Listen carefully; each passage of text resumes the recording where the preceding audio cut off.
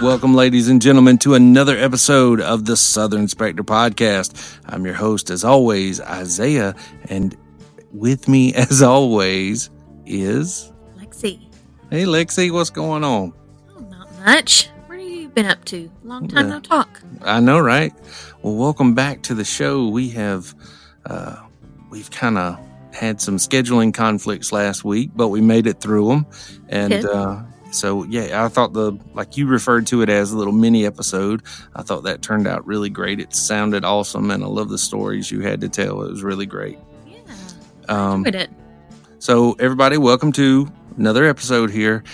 Today, we're going to dive into some very creepy phone calls. Lexi, have you ever received maybe a creepy phone call or a disturbing phone call? Maybe even had a creepy or disturbing voicemail left on your phone for you?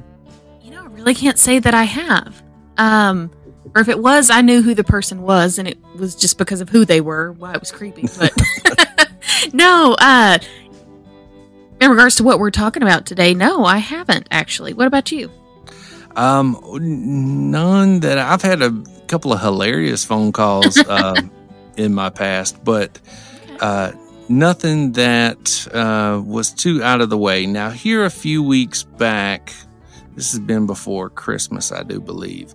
And, we have discussed Mr. Alex Murdaugh here on the podcast. Right.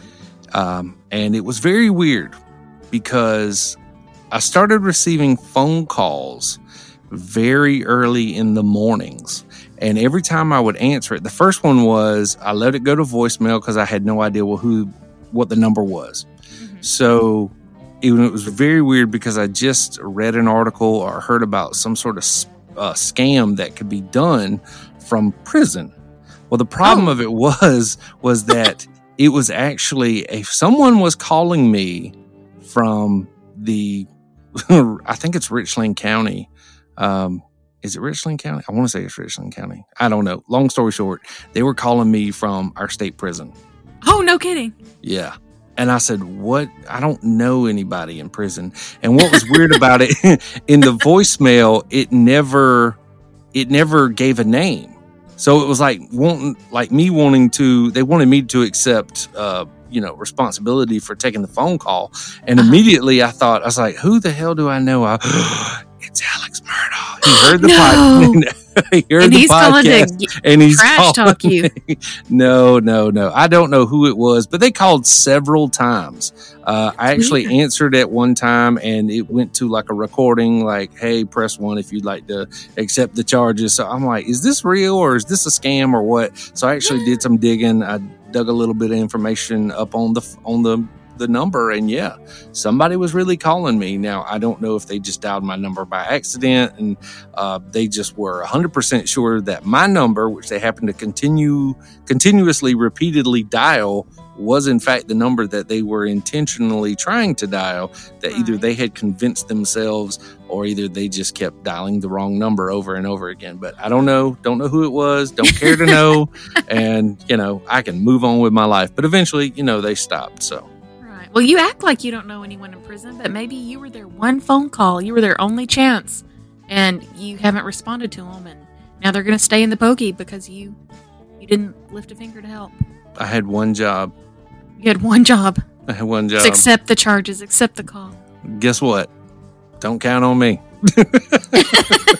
Well, I won't call you to bail me out of jail next time I get arrested. Well, you would think that when, instead of saying your name when it says, please say your name at the beep, and instead of doing that, you'd be like, help, you need to come get me. This is Lexi, help, I'm arrested. Instead of just letting it go, like, he'll accept the charges. He'll know who it is. No idea. So I Could have been anybody. Could have been. Well, maybe, okay. Maybe it was a ghost. I don't know. Maybe it was Alex. I don't know. Is that? I don't know. I believe that could have been the same place where Pee Wee Gaskins was. No, Pee Wee was. Oh no. Pee Wee was in the prior building that we had. So no, but it was just really weird. Like I said, no one. They eventually stopped calling because I quit answering. So there. Well, there shows you. I was like, I would have been so mad if I did accept the charges and some idiot on the other line was like, hey, I need to let you know about your car's extended warranty. I'm like, from prison? That would be a pretty clever scam. I'm gonna try that. What? Yeah. Like, no, it was horrible because I had just literally read an article about how the prison systems charge on both ends for people to make a phone call, to send an email. So like they charge the inmate money to make a phone call, and then they charge on this end for me to receive a phone call. Oh yeah, they're double dipping for sure. Oh yeah, exactly. And so the same thing goes for like email, and I'm like, I don't know anybody, and I'm not about to, become friends with it. I don't need a pen pal. I'm good, thanks. You don't need a prison pen pal? No, I don't. That just might be the friend you never knew you needed.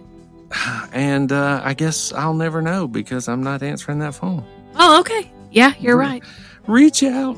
You're going to start reaching out via U.S. mail now. He doesn't answer the phone. We're going to send him letters. You think I open all my mail? Email? Oh, no, I don't open all my emails. Well, I don't either. That's probably why I have 60,000 unread emails. You're probably right. Yeah. So before we get to those haunted, creepy phone calls, we're going to dive back into the Southern Dictionary. And today's Southern word is brought to you by the letter S. Would you like to take a stab at what it could be there, Lexi? I'll give you this much. Salamander. I don't know. No, it's a food here in the South. I don't know if it's prominent other places, but I know it is here, especially around the coastal areas of South Carolina and Georgia. I'm drawing a blank. Begins with an S. Okay. And it's actually she crab soup. It's what? She crab soup. I would have never gotten that. Really? You never heard of she crab soup? I never have. All right, so fish soup just does not sound appealing to me. No, it's not fish soup. It's she crab. Okay. I promise you, if you like crab legs and crab, this is really good. Well, I'm going to tell you about my experiences with crab. Please go ahead. Well, most places around here, they make it with a milk base, but I have gone to a couple of restaurants in Savannah, Georgia that actually make it what they refer to as Savannah style, and they actually they make it with sherry, like cooking sherry. Oh, okay, so it's frothy, I guess? Yeah, well, it gives it a little bit of I think it's still a cream based, milk based, but it's got a little red tint to it. And that sherry really does help bring out all the flavors in there. It's really great. So it is described as a bisque or cream-based soup garnished with thin chopped chives and livened up just before serving with a half jigger of dry sherry. Now, the dry sherry, it's not always that case. I don't think it is. Okay. So legend says it was actually invented by Ritz Butler, who obviously gave a damn. Okay, so more specific, R. Goodwin Rhett, who was the mayor of Charleston, South Carolina. The butler was William Dees, who was also a singer in a gospel quartet. And the occasion was the 1910 visit of President William Howard Taft. Taft happened to weigh more than 300 pounds. Wherever Taft traveled, each community tried to outdo the last with culinary extravagance. Stuffed flounder, stuffed trout, custom cured hams, beefsteaks, quail by the dozens, desserts with French names few could pronounce. Now, during the visit, Mayor Rhett pulled Dees aside and asked him to, quote, dress up the traditional crab and rice soup served prior to the main course. Dees left out the rice, thickened the soup with a few tablespoons of flour, and added orange crab roe for color and its exquisitely delicate taste. A Charleston classic and a staple on downtown menus to this day. Really? Yep. It's very good. It does say this. Alas, for gourmands, it is now illegal to take sponge crabs, which is females with mature egg sacs. Many chefs now substitute crumbled or grated egg yolks in place of the crab roe. So you can't even though it's called she crab soup, it's now completely illegal for you to take it. Okay. Yeah, you can't even use it in the soup. But I assure you, if that's a dish you got to try. It's very good.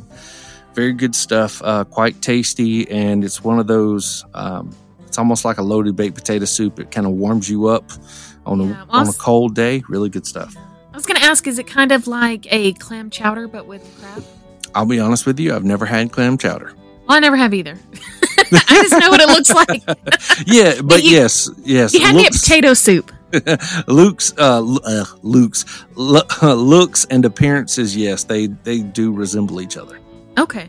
Yeah. But yes, I have tried a couple of different ones from various locations, and for the most part, the ones I've had have been really good.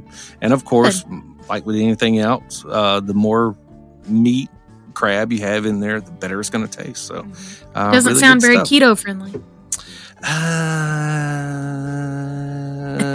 No comment. No, it's not.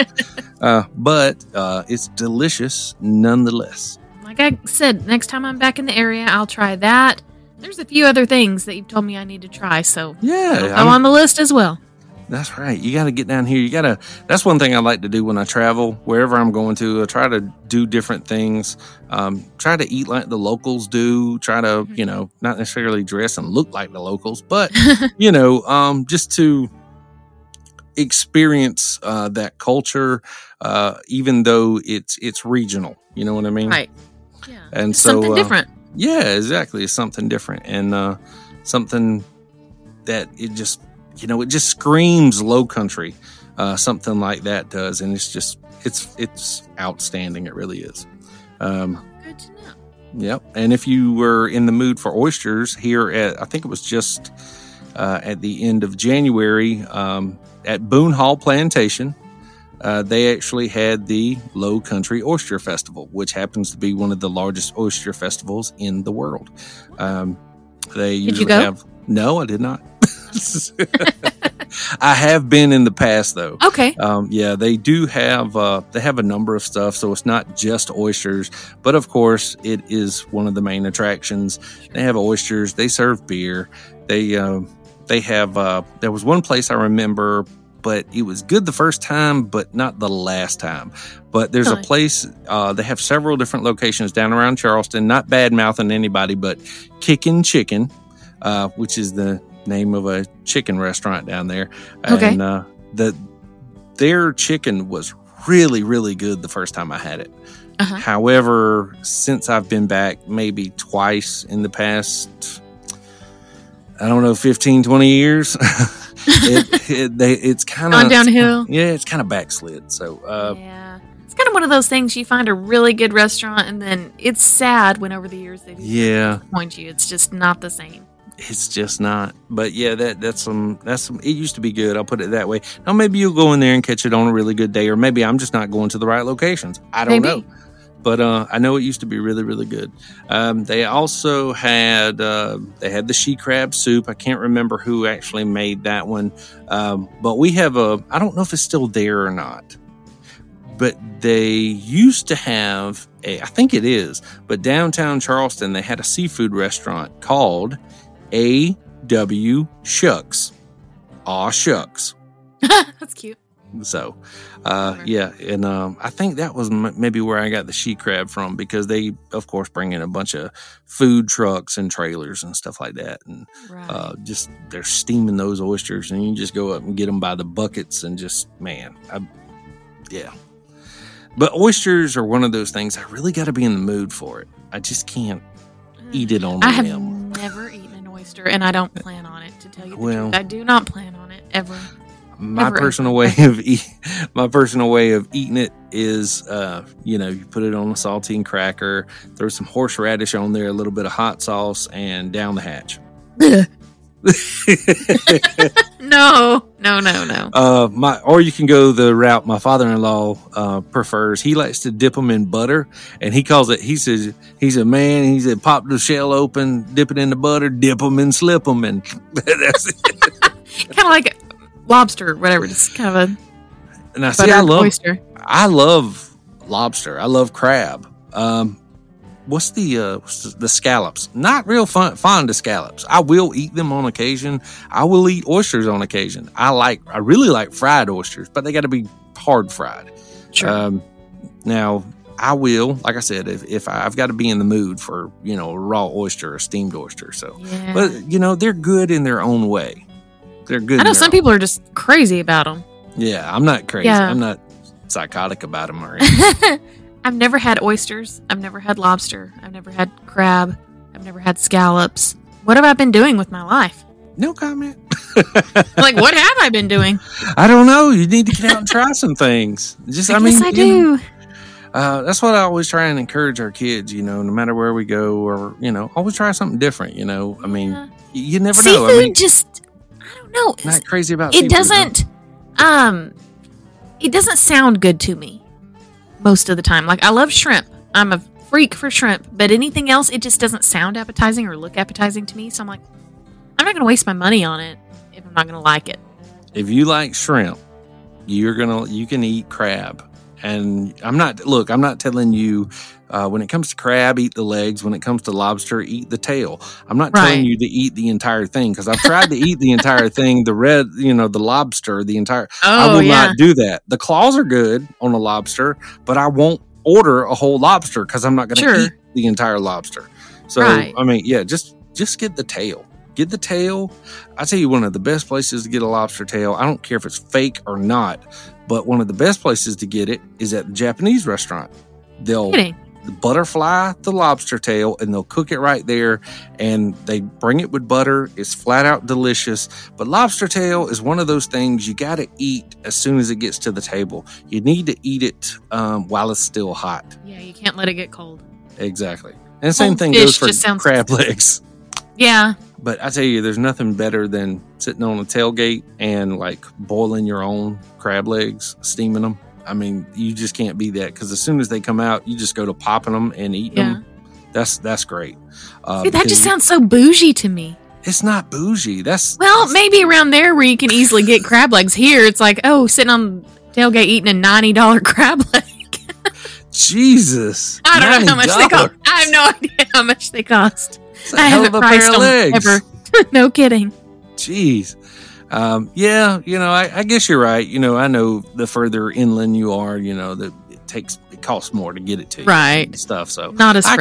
I can understand that. I can. But yeah, if you ever get over here to the East Coast, get you some crab legs. Okay. If I ever order crab legs, it will be there. Okay. There you go. All right, so let's dive on into this episode. So like I said earlier, you guys remember the old, I think it's AT&T commercial, reach out and touch someone. Yeah. So we're about to reach out and touch someone or something. Ooh. I know. I'm worried.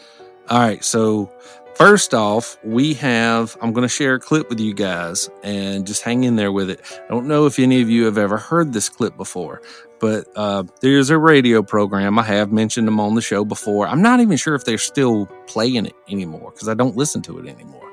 But it's called Coast to Coast AM. I used to listen to it all the time when I worked late nights, when I was on the road driving a truck. I used to love to listen to it. They talk about stuff like we talk about here on the show: conspiracy theories, mole men, alligators in the sewers, ghosts, paranormal, anything and everything, Bigfoot, what have you. So one of the biggest things that they had set aside was they had this dedicated telephone line, okay? And it was for anyone with specific information from Area 51. A whole phone line for that. A whole phone line dedicated to that. So at any time, didn't matter what was going on with the show, anyone could dial that number. And when they did, you know, the host at the time, the late great Art Bell, knew exactly what was going on. And so one night, he receives a phone call on that dedicated line. All right, so actually, guys, I found this on the iHeart.com website, and here we go. This is Art Bell with a frantic caller. This is actually a video. It says on September 11th, 1997, during the Art Bell show, a frantic man claiming to have worked in Area 51 called during the quote Area 51 portion of the show. So here we go. Line, you're on the air. Hello. Hello, Art. Yes. Hi. I don't have a whole lot of time. Well, look, let's begin by finding out whether you're using this line properly or not. Area 51. Yeah, that's right. Were you an employee or are you now? A former employee. Former employee. I was let go on a medical discharge about a week ago, and I've kind of been running across the country. Oh man, I don't know where to start. They're gonna they'll triangulate on this position really soon. So you can't spend a lot of time on the phone. So give us something quick. Okay. Okay, what we're thinking of as aliens are they're extra dimensional beings that an earlier precursor of the space program made contact with. They are not what they claim to be. They have infiltrated a lot of aspects of the military establishment, particularly the Area 51. The disasters that are coming, the military, the government knows about them, and there's a lot of safe areas in this world that they could begin moving the population to now, Art.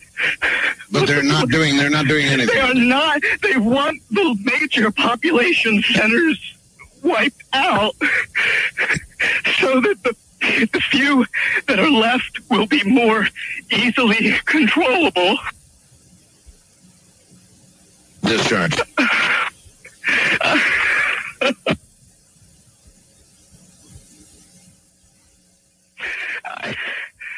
I started getting...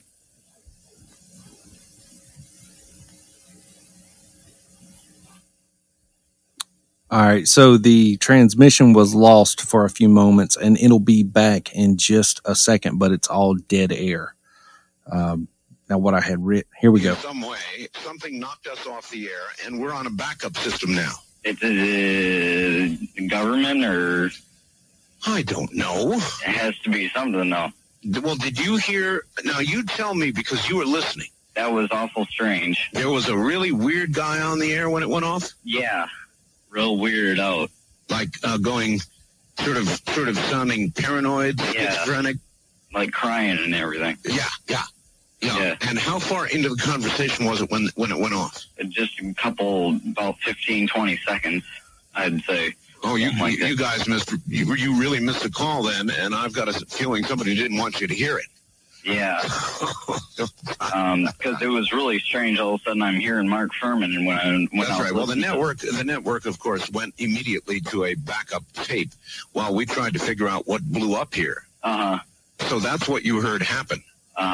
And then we're now on a backup link system to be on the air at all right now. So, well, I'm telling you, it's lost all transmit capability on this end. Here in Nevada, the transmitter went belly up suddenly for some unknown reason. I've never seen it do this in all the years that we've been on the air. I have never seen the transmitter in this way just simply fail, massively fail, like a massive heart attack or some kind. And so we have gone to a backup system to get signal to you right now, and I presume it is getting to you right now. So what did you think of that? Wow, that is... Yeah, it's creepy. You go ahead. You're good. No, it's creepy. It's definitely creepy. I don't know. I don't think that they've ever discovered who the caller was or what was actually happening. Right. What were your initial thoughts on that? Yeah. At first I was having trouble figuring out if he was crying or if he was laughing. You know what I mean? Because he just sounded very... And I was like, is he laughing? Is he crying? Is he hyperventilating? What's he doing? And then I started thinking, this guy sounds like he may be mentally unstable. That's the main thing that I originally took away from it. But the more I listened to it, I'm like, well, shoot, this it creeps me out a little bit, some of the things he was saying, especially looking at it through today's lens. That was how long ago? I heard someone mention Mark Furman, so that had to be an old... Well, that was episode. 1997. That was September 11th of 97. Okay. So this caller that called in didn't give a name, didn't give a location. He just said he was a former employee who was discharged medically from Area 51. He says that the aliens that we know as aliens, they're not what they claim to be. He started saying that the amount of destruction that was coming our way is, unprecedented almost. He didn't use that word, but, almost on that scale.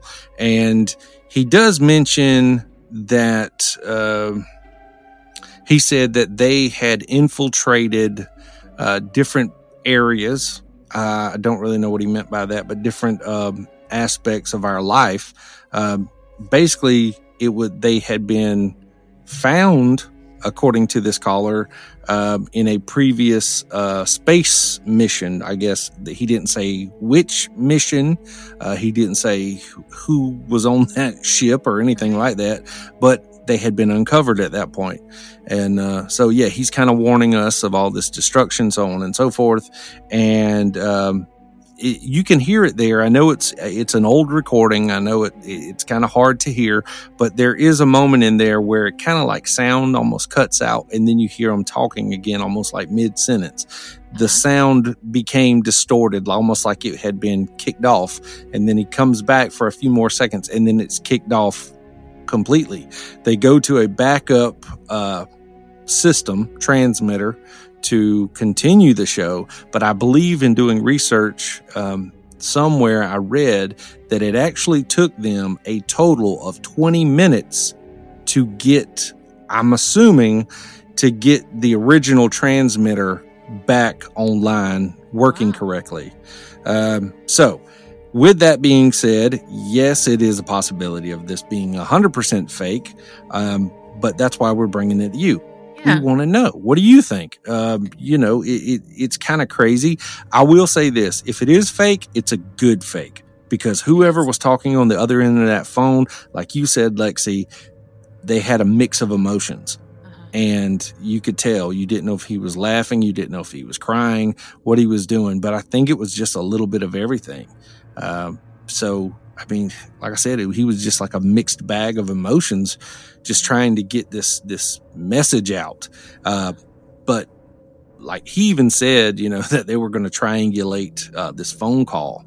And once they did, I guess they kicked him off the air. Now, the second person you hear, or the third person you hear on the last half of that phone call, when the sound comes back in, that was a random caller that was, I guess, waiting on another line. Oh, okay. So yeah, in that video, they actually mention him as a random caller. So that's who Art Bell was talking to. at the end of that. So he was just a random caller who happened to be stuck on the line, and he said he started hearing Mark Furman. So I'm assuming that he didn't get to hear that phone call either. Oh, okay. Well, I was thinking that was maybe someone else on the show or a production person. I didn't realize it was another caller. That's interesting.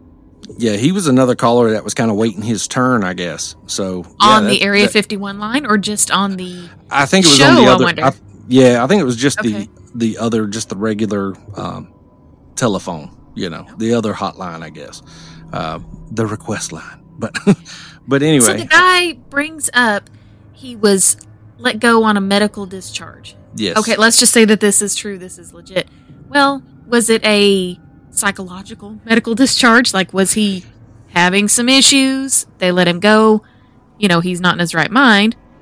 Or, is it all a hoax? Yeah, exactly. It's kind of, it gave me the creeps a little bit, and this is unsolicited, no one asked, but aliens, I think the government wants us to think they're little green men. I agree with that. I agree with that. Let's put it this way. Another portion that I read concerning that phone call was the fact that they did apparently come out at one point. Now that you said it, you spoke the key word, hoax, or as I've also heard it down south, a hoax. But yes, they did mention that it was a complete hoax. But it also asked the question, what if it's a hoax of a hoax? So in other words, what if that is the hoax, that them coming out and saying that, oh, it was just a hoax is the hoax? Yeah. Like, who that put the them call up to is saying real. it was a hoax? Yeah. Yeah, like the call is real, but we don't want to scare anybody, so it's a hoax. So they're saying it's a hoax. A hoax orchestrated by the show, or a hoax caller, like a scam caller? That I don't know. Yeah. They didn't really go into a whole lot of detail with that. But I will say this much, that phone call, let me see here, because I still have it here. Let me pull it up, because let's see. So here's the thing. According to iHeart.com, it says on September 11th, 1997, Art Bell took a call from a, quote, frantic man, as he's often described on the internet. The frantic man claimed to be an ex-Area 51 employee. As the call wore on, the frantic man kept becoming more and more upset. Suddenly, the show temporarily went off the air because of a satellite failure. This caused Art Bell's audience to lose their minds. After all, why would the satellite go out if this wasn't a real person with real information about Area 51? So apparently, okay, so here we go. It says the same gentleman allegedly called back again on April 28th of 1998, admitting that the original call was fraudulent. However, the second caller's voice, tone, and mannerisms have called into question whether this was the same person. Many believe this was a cover-up from the government, as the original call was cut off. That's creepy. Yeah, so a lot of people are saying that the second guy that called in 1998 was not the original caller. And that'd be so easy to do, too. I mean, oh, how absolutely. can you verify that? Yeah. So here is another one that I thought was pretty interesting. So I don't know if you guys have ever heard of the band Tool, but they actually used audio from the phone call in their song. I'm going to screw this up because I don't know how to pronounce this. It looks like made up words, and I apologize if it's a real language, but it says Fap de Olad. De Oedad. Fap de Odad. Yeah, that's about the best you're getting out of me. But anyway, very cool stuff nonetheless. Very cool. And I've heard that clip. I don't remember if I found it online or if it was on a show or whatever, but I've always been kind of fascinated with it. And I'd throw it back and forth in my head if it was a total hoax, possibly orchestrated by the show, possibly just a crank caller, or if there's something to it.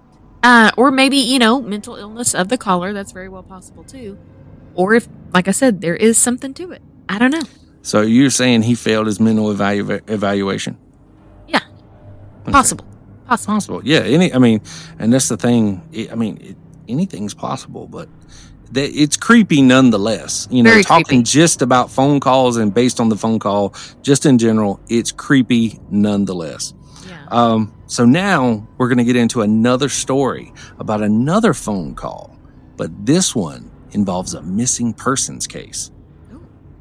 So according to Vizaca.com, 19-year-old Brandon Swanson finished his first year at Minnesota West Community and Technical College on May 13th, 2008. Later that same evening, he and his friends celebrated at home in the nearby town of Canby. According to eyewitness statements, there were drinks at the party, and Swanson had at least one shot of whiskey. However, Swanson's friends said he, quote, did not appear to be intoxicated, end quote, when he left the party just after midnight on May 14th. So Swanson reportedly intended to drive from Canby to where the party was to reach his parents' home in Marshall. Now, the drive should have only taken him about 30 minutes.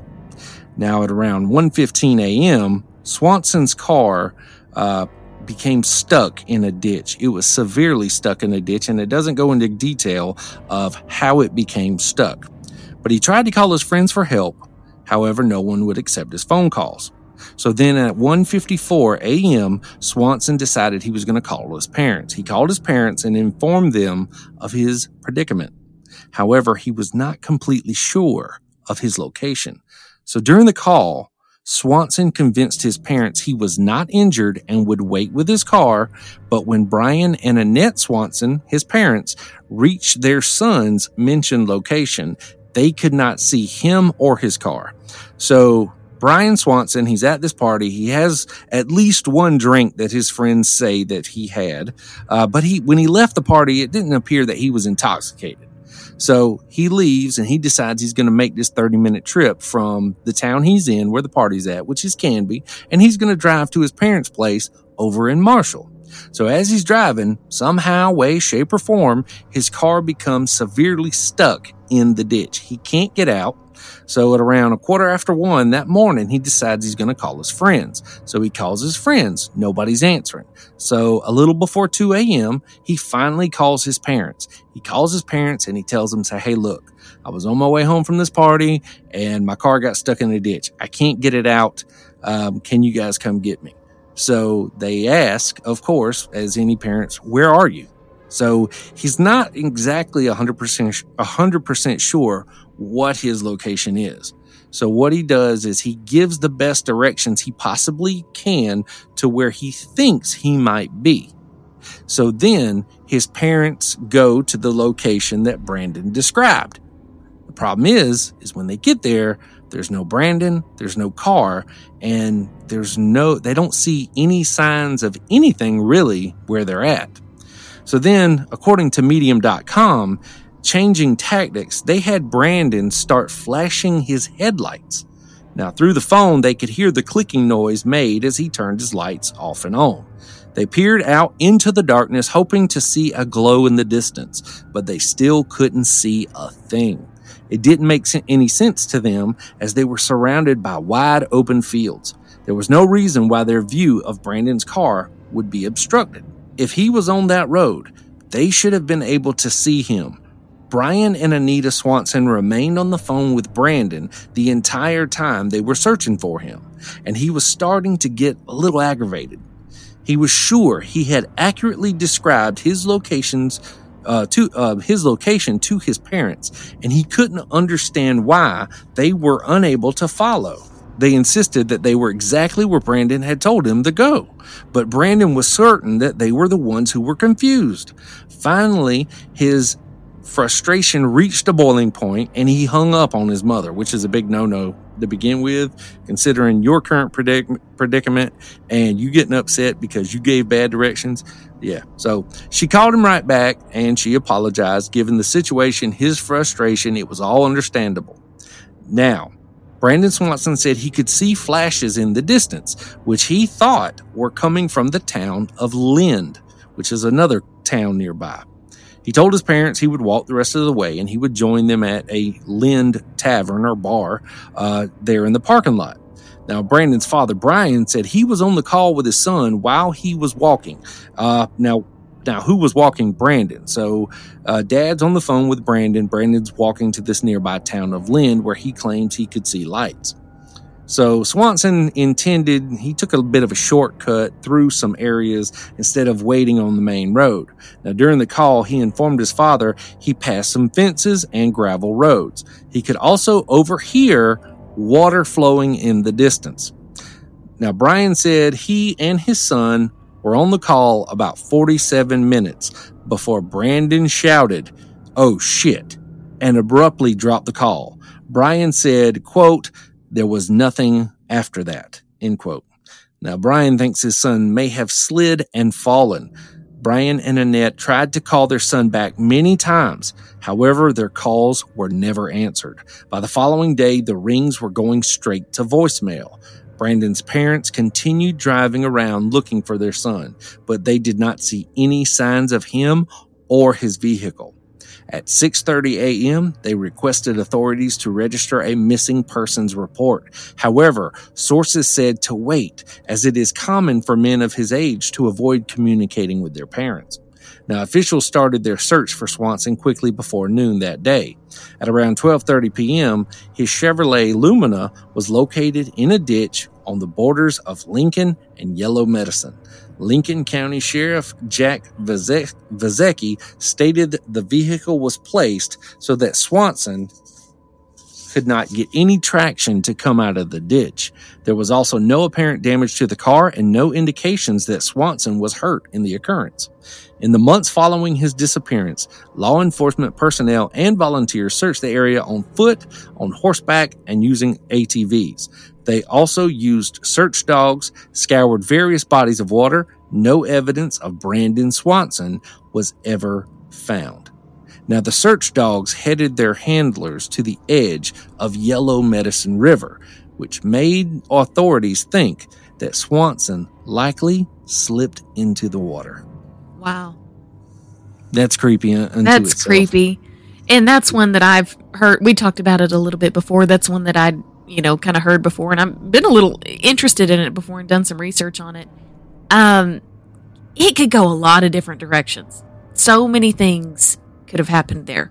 And one thing that kind of, it's hard to hear. Like at first thought, you think, well, why did the parents wait so long to make a report?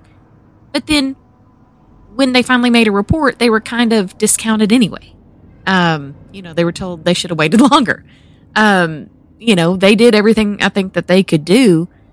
It almost seems like maybe he didn't know where he was and he told them the wrong place and they just weren't anywhere in the vicinity of where he was. I don't know. That's a crazy one. I agree.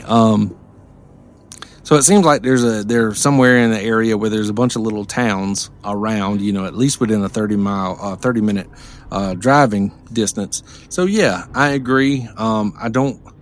It's just very awkward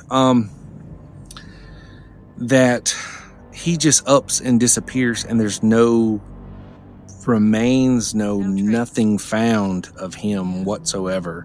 It's very creepy. It's very eerie. And if you're ever lost like that, and I'm not saying he did anything wrong, but being out there in the middle of nowhere, not really sure where you're at, the last thing I would want to do is to take a shortcut, especially through the woods or near a river or something like that, But I agree, he probably should have stuck with the main road. But yeah, I mean, it's just crazy because, at least maybe if you were on the main road, maybe a car passed you. But who knows? Maybe he was on the main road and a car passed him. Maybe the lights he saw up ahead were something different. What if it was something that he didn't anticipate?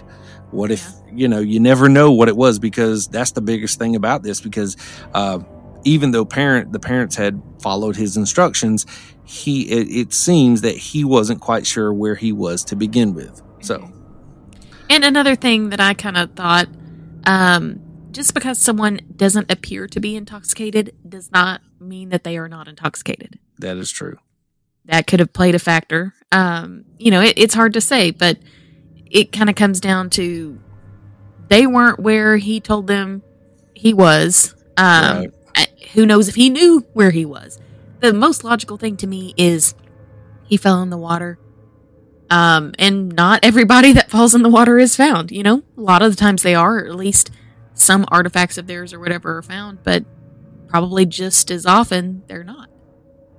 So that seems the most logical to me, but is there a logical explanation? I don't know. Now, I guess this is possible, but it says that he was on the phone with his father when whatever occurred, and they believe that maybe because of where the search dogs led them to, that maybe he had slipped and fell into a creek or a riverbed or of some kind, some sort of water. So I'm assuming it was running water. Otherwise, the body would have been where they were looking. Sure.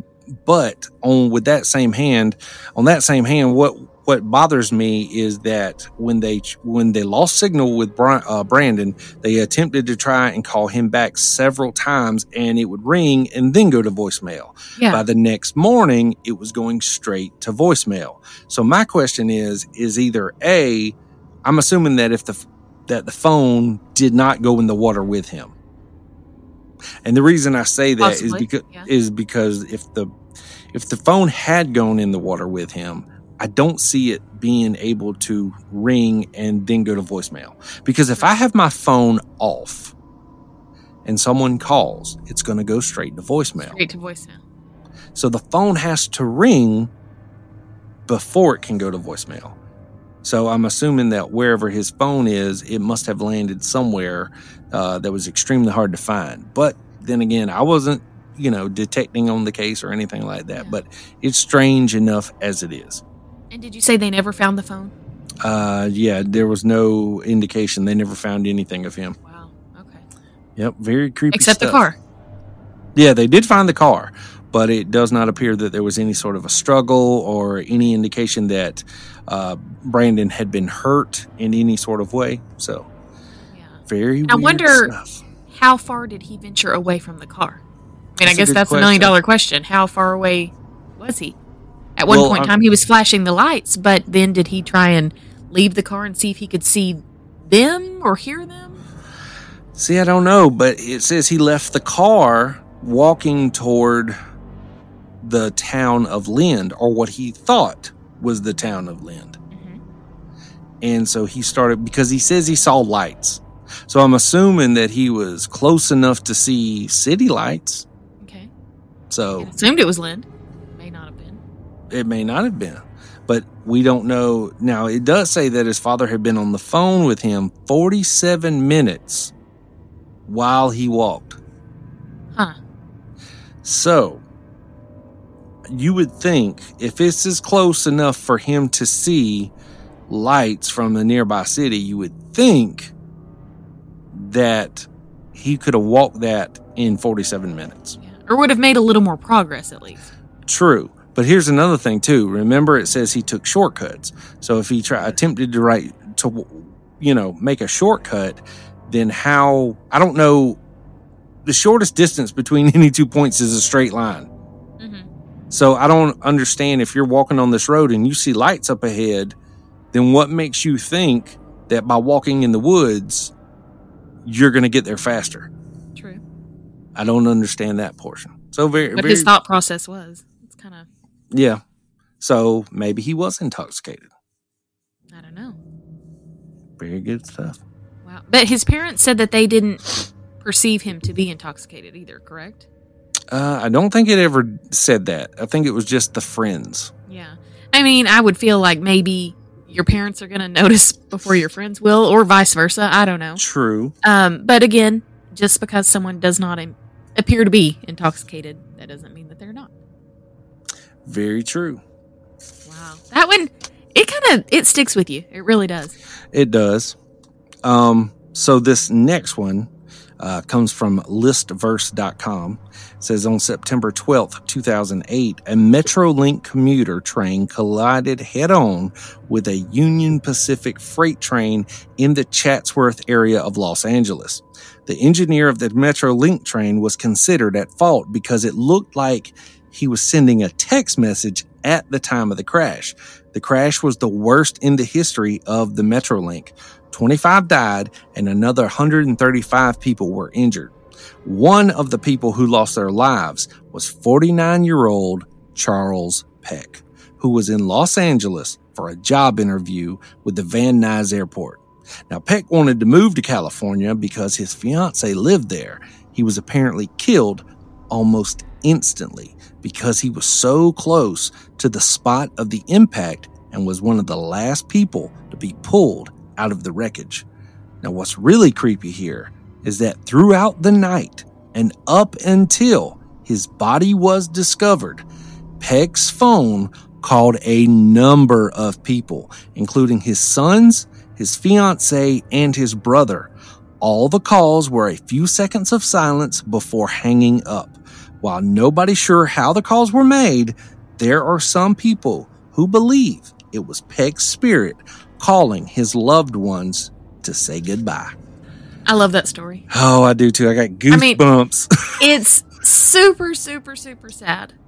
But I 100% want to believe that, yeah, it was his spirit in just a little moment of comfort. Like, it didn't call, it didn't butt dial random numbers. It didn't try and call the Pizza Hut or, it called the people that were important to him. Right. I really like that story. And I've heard it, read it, over the years. And every time I come across it, I have to read it again. And I'm like, wow, that one, it gets you too. It does. It reminds me, and I think I spoke with you about it, but we touched on it here on the show before. I think it was last year. Was it last year where was it in Miami, the high-rise apartments down there that were falling apart? It was tumbling over. Uh-huh. There was a couple in there who unfortunately passed, but they were an elderly couple. But what was weird is that a number of people that they knew were receiving phone calls from their apartment. Very creepy stuff. It's creepy, but I don't know what I would do in that situation if I received one of those phone calls. Hello? I'm like, hey.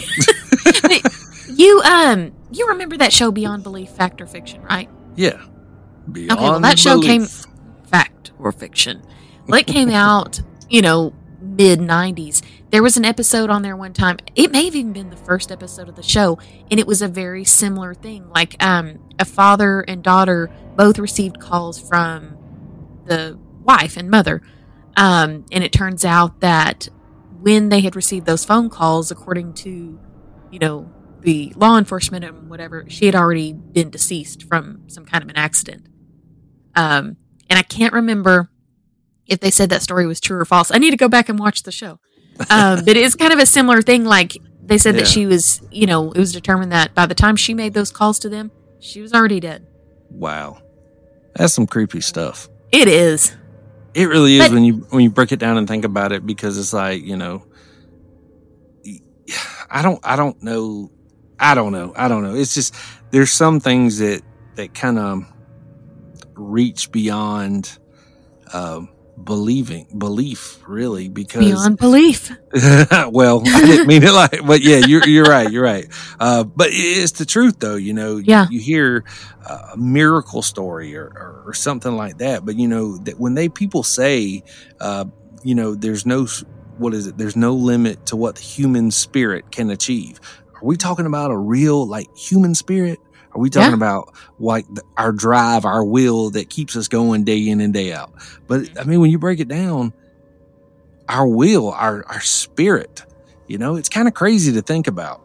It really is. When you sit down, I mean, you might ponder yourself crazy for hours, but I mean, it's really almost unnerving, but in a good way.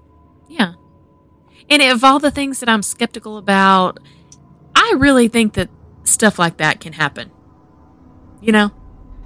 Yeah, I do know. The phone calls like that, and just those little things. I mean, he didn't talk to him. He didn't, reach out from beyond Right. the grave and say, "Oh, tell them his last goodbyes" or whatever. It was just something very, very small. Right. But it was enough for them to know, or probably in their minds, that it was him. Right. All right, since you said that, let's move on to our next one, which involves another clip. I'm going to play it for you guys. This one is coming off of YouTube. I found it. It looks like the username is Beatdown Wrestling, and you'll find out here why in just a second. But you guys remember Hulk Hogan. But do you remember Rowdy Roddy Piper? Now, what you're about to hear is Hulk Hogan speaking on a voicemail about a voicemail he received a few days after Rowdy Roddy Piper's death, which they were good friends. So you guys take a listen and we'll talk about it here in a minute.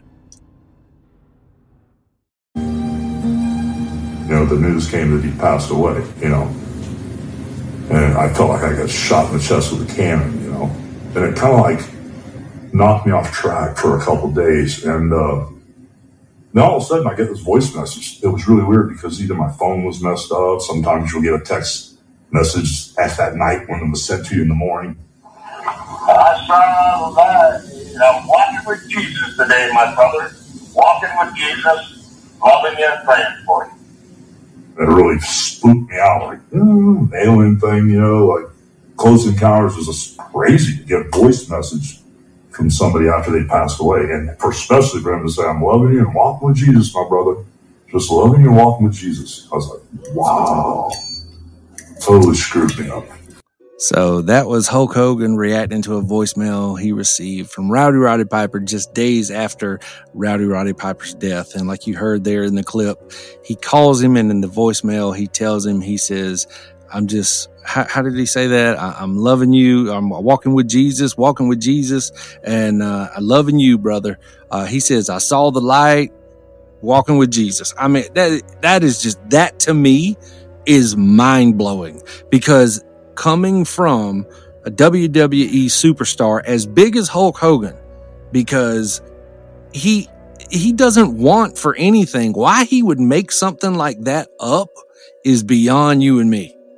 See, and the first thing you would think of is, oh, he's just making it up. But yeah, I mean, it's not like that's his shtick to be making he's not Zach Baggins or something, make up all this crap, But like, why would he make something like that up? And apparently he thinks that voice, of all voicemails to call and leave someone, what are the chances that, all right, just say, for example, Hulk Hogan's phone is screwed up and he gets a late voicemail. Why would you call and tell someone, I saw the light, walking with Jesus and loving you, brother? What kind of voicemail is that? Walking with Jesus. Unless someone was pranking him, like a ugly prank, like they knew his friend passed away and they tried to play some kind of a prank on him. But also, why, So yeah, that whole thing with Hulk Hogan, I just don't see a reason for him to make up anything like this or anything like that. And yeah, I mean, it's spooky to think about that someone that you can't see, who's no longer here, can reach out and communicate with you, and it being an electronic device. What better way to do that than through your cell phone? So very creepy stuff. I'd never heard of that one cool, until you sent it to me the other day. I'd never come across that one, which surprises me. But that's a really cool one. I appreciate you finding that one. Yeah, oh, absolutely. I love that one. That was really good. I've seen it on TikTok many a times, but I love that story. But guys, this is only part one of our strange phone calls, so on and so forth. So we really hope that you guys enjoyed this as much as we loved putting it together. It was a whole lot of fun. So tune in next week for part two. Don't forget to go and follow us on social media. You can find us on Facebook, facebook.com/The Southern Spectre Podcast. On Instagram, instagram.com/The Southern Spectre. We're on TikTok at The Southern Spectre Podcast. And yeah, if you would like to, actually, I think I have a good idea, because we're actually talking about telephones. I'm actually going to set up a hotline for you guys where you can just call us directly. Area 51? And you can leave whatever voicemail you'd like to leave.